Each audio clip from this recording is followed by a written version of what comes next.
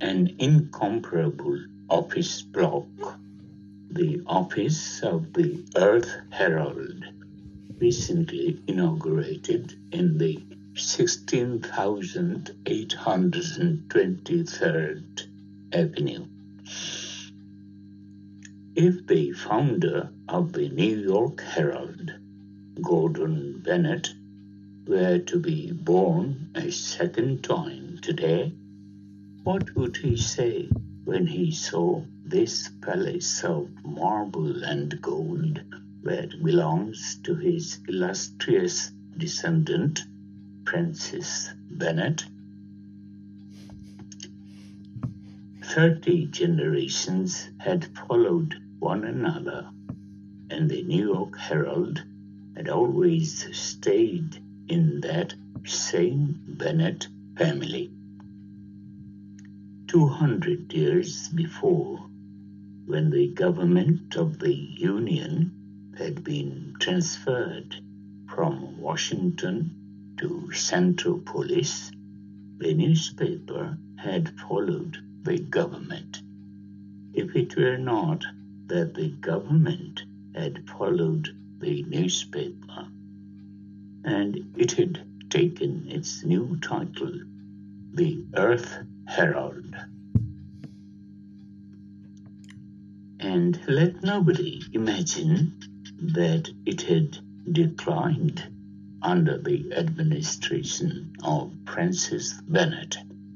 No, on the contrary, its new director had given it an equaled vitality and driving power by the inauguration of telephonic journalism.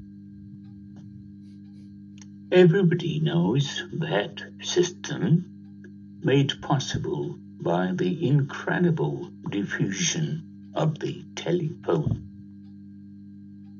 Every morning, instead of being printed as in antiquity, the Earth Herald is spoken. It is by means of a brisk conversation with a reporter, a political figure, or a scientist that the subscribers can learn whatever happens to interest them.